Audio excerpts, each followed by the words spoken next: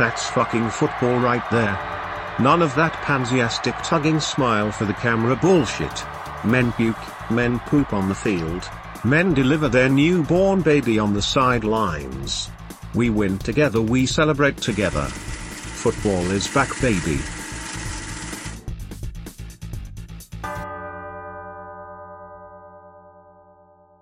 Welcome back to another episode of the Goalpost Gambling Podcast. I'm Nick B here to talk some college football with you guys. Now, there's a couple of games today that we're going to look at. We're going to look at some of these bowl games. Of course, the two that we have today are some real classics. We have the Gasparilla Bowl, and we have the Independence Bowl. Now, the Gasparilla Bowl, we're going to get Wake Forest and Missouri. On the other side, in the Independence, that 3 o'clock game, we have Houston taking on Louisiana. Now, I think these are two really, really solid bowl games. A lot of people want to go straight ahead to the college football playoffs, start laying money on the college football playoffs. We don't know what's going to happen between now and then. In addition, those are some of the best teams in the country. I mean, supposedly, these are the 4 best teams in the country. Now, you can argue about the playoff system and how it's going to be overall in a few years, but right now, these are the 4 best teams in the country, and they're going to duke it out for that college football crown in these final 2 years of the short playoffs. Those games are a little tougher to bet on because you have such high-level competition. Sometimes in these bowl games, with players opting out, players entering the transfer portal, what have you, there is the real opportunity to make some cash. And I love these two games as those opportunities. We'll keep this one pretty short and sweet. Now, the 3 o'clock game, that Independence Bowl, is going to be in Louisiana. So this is somewhat of a home game for the Raging Cajuns, but don't think it's time to take the points just yet. This is going to be a frigid, cold game. And Houston is laying 7 points. Now, I'm saying don't take the points of the Cajuns just yet, because there is a lot to talk about here. 7 points is quite a bit for a bowl game. But let's keep in mind, Louisiana had to beat Texas State in order to become bowl eligible. They did. They dominated that game. But they are going to miss some players in this one. And on the other side, we are not missing much of Houston's team. Now, you can talk about how good Houston's team really is, but they are they are what they are. So on Louisiana's side, their starting quarterback is not going to be playing. That is Ben Woolridge. Okay, Woolridge, 15 touchdowns, 5 picks, 138 for 1,661 yards. Okay. Solid quarterback for a team that's just going to try to pound away at the ball. Understandable.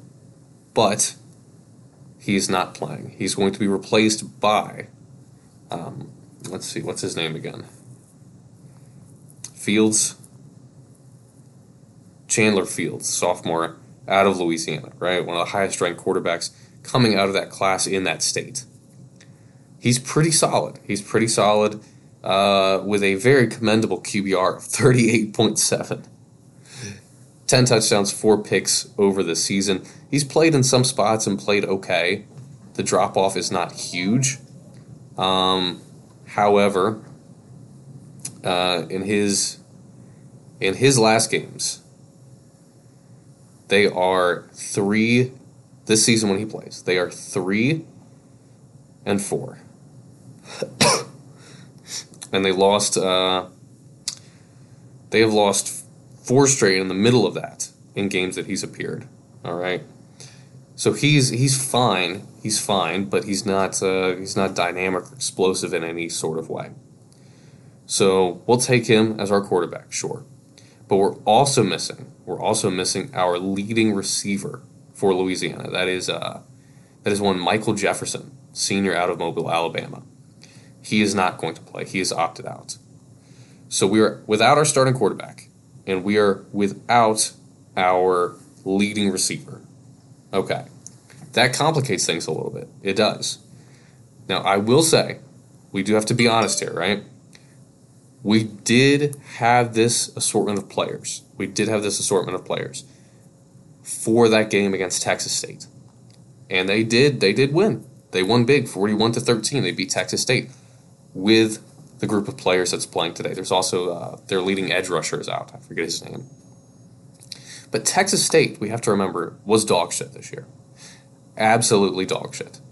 Losses to UL Monroe, South Alabama, Southern Miss, Troy, James Madison, Baylor, and Nevada. 4-8 record to end the season. No dynamic offense, no defensive capabilities. Texas State, not a good team. Okay, so they crushed them and win that game to become bowl eligible. Texas State wasn't playing for anything. Now on the other side, Houston loses their last game of the season to Tulsa. Pretty bad loss. They lose by 7 in a game that they were favored by 13 in. Okay, so you go, oh no, we can't bet Houston. Houston is going to drop the ball on the spread, right? They may not even win. It might be reversed. The other team might cover that spread against them. But hold on, okay? Before that game, they dismantled ECU 42-3. This is just what this Houston team does. Back to back to back. Destroy South Florida. We're going to go back to 10-29. We're going to go all the way back to October. 42-27. They beat South Florida. Then they lose 77-63 against SMU. Then they win 43-36 against Temple. Then they win again 42-3 against ECU. Then they lose 37-30 against Tulsa. If you paint the larger picture here, you see Houston does not lose, generally speaking, after a loss. The only time that they lost back-to-back games this season was when they were beat by Texas Tech in double overtime and then lost to Kansas, right? And both of those teams turned out to be pretty good this season. Kansas was decent, and they have a bowl game on their slate. And then Texas Tech was also pretty decent at some points, even trending towards beating some of these ranked teams. And they have earned themselves a bowl game as well. So when they're playing teams and they lose against some teams that are questionable, they've bounced back with a win almost every time. Lost to Kansas, they beat Rice. Lost to Tulane, they beat Memphis. Lost to SMU, they beat Temple and ECU. Lost to Tulsa, they should come in here and beat Louisiana. That's just kind of the trend that we see with them. Now, their quarterback has been on fire all season. Clayton Tune, the senior out of Carlton, Texas. Okay? 316 completions this season, almost 4,000 passing yards, 37 touchdowns, 10 picks. And then he's also their leading rusher. 117 rushes, almost 500 yards, and 5 touchdowns. So he is playing, and he is going to look to end that little season that they had where they had such high expectations coming in and faltered down the stretch. They want to fix that picture and frame this season in a much, much better lighting. And he's going to have some help. His leading receiver, Nathaniel Dell, junior out of Daytona Beach, Florida, he's playing. He is their number one receiver. He wears number one. And he has got 15 touchdowns on the year, 103 receptions, almost 1,500 yards. So Dell is playing. Tune is playing. Their offense should be firing on all cylinders here. And this is a team that can absolutely air it out, right? In order to beat them, you're going to have to put up a lot of points. Those losses that they have, even in those losses, they haven't really been kept in check. The loss to SMU, they put up 63 points. Lost to Tulsa, they put up 30. Lost to Tulane, 24 points. Lost to Kansas, 30 points. They're not scoring under like 3 touchdowns in any of these losses. So if the Cajuns, the Raging Cajuns, if they're going to win today, they absolutely have to put up points. And you're asking a team that scores 27 points per game to Houston's 37 points per game to come in without their leading receiver and without their starting quarterback and do that against this Houston team. Now, the Houston defense has been bad, but they're going to be facing a much, much weaker offense than they have at many points this season. So, yeah, we saw Louisiana put up some numbers against Texas State and become bowl eligible, but I don't think that means a whole lot here. I'm going to roll with Houston on this one. I think they get the Independence Bowl done. -7, I think, is the spread here at close. I would take -7. Personally, I'm probably going to tease this down to 6. I think you get a good bit of value there. So that way, if they win on 2 field goals or they win by 7, you can win instead of push or push on that 6-point spread. So hopefully that's what we'll see. But I would not be surprised if they come out and just floor them. They're not missing anyone notable on this team. Louisiana is down their starting quarterback, wide receiver number 1, and one of their best defensive rushers. So I've got to give the advantage here to Houston. It's going to be freezing cold. It's going to be a little harder to get that offense going. But once they do, and Tune can do it with his legs or his arm, I think this could be a bloodbath. Give me Houston, -6 on the alt spread, 7 if you're feeling it. Our second game of this day, this Gasparilla Bowl, this should be a good one. This should be an absolutely good one. Wake Forest has had a rocky season. The high came when they were ranked 10, top 10 in the country, number 10, back in the end of October. And the low probably came when they were beat back-to-back by ACC rivals. Syracuse, they did beat Syracuse, losing to North Carolina and then Duke. 2 in-state programs take them out, as well as NC State. So they've lost against the whole state and Louisville. That was when they were ranked number 10. That's probably the low point right there. I'll fix that up. They were ranked 10, and then on the 29th, they lose. They get crushed 48-21 against Louisville.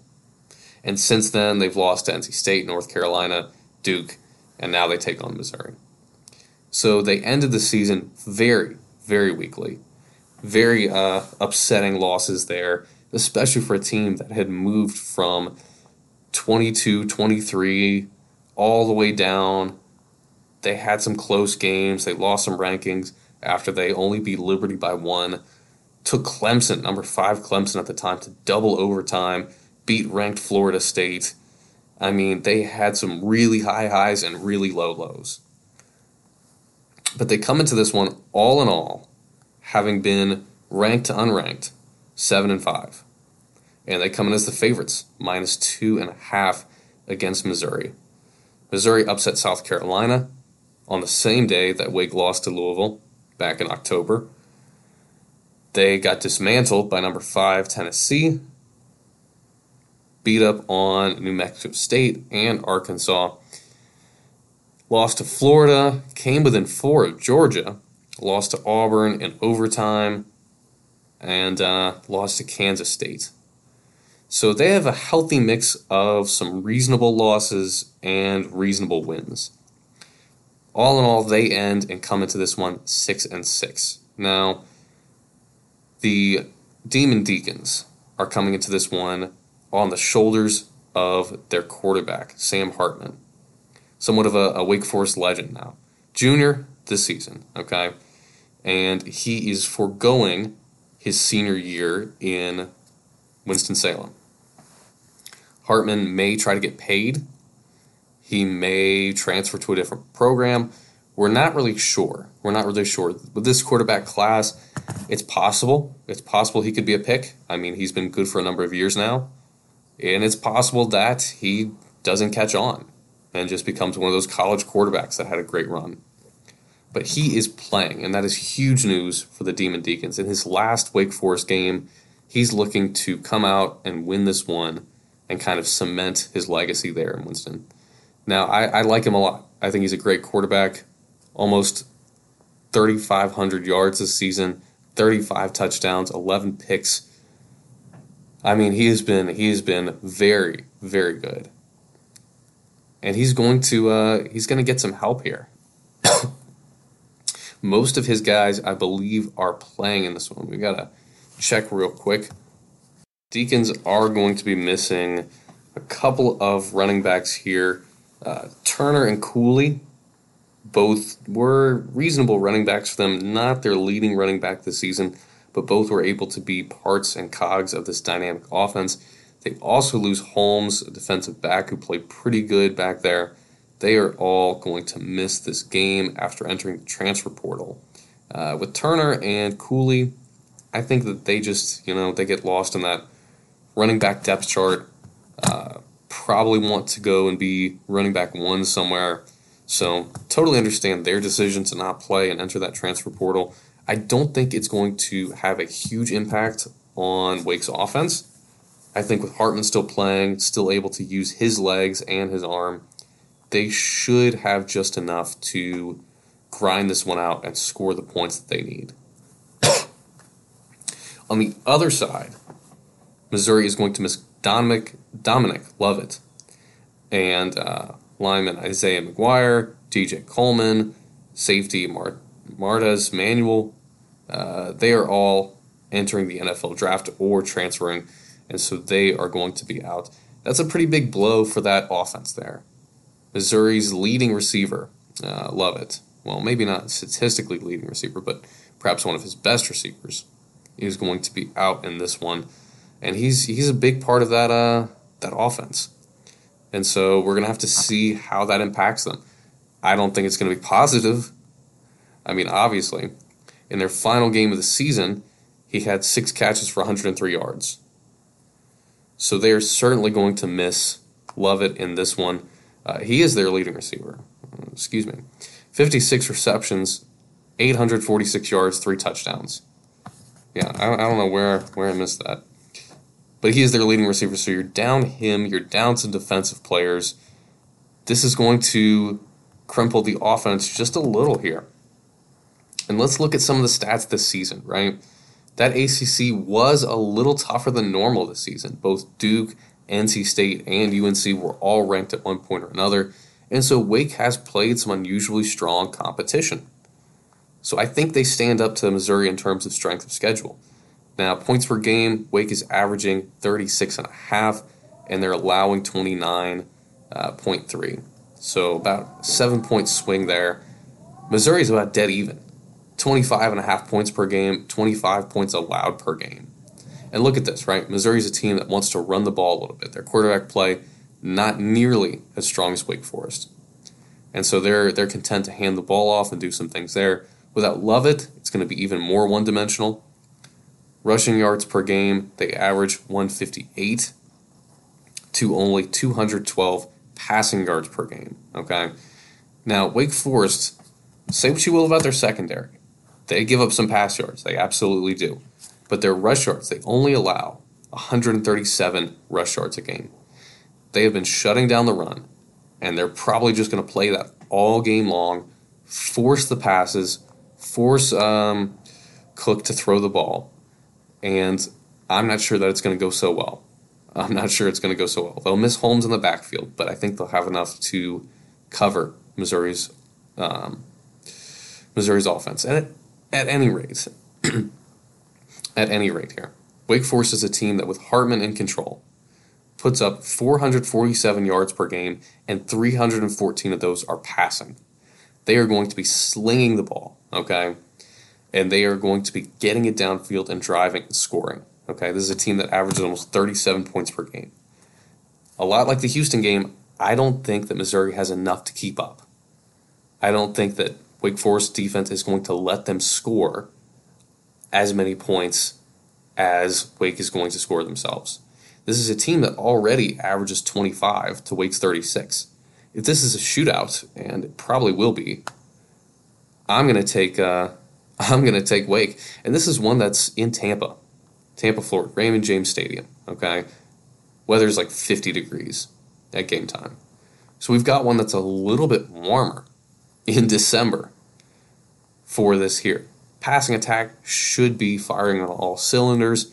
I like Hartman in this one. He's got his targets.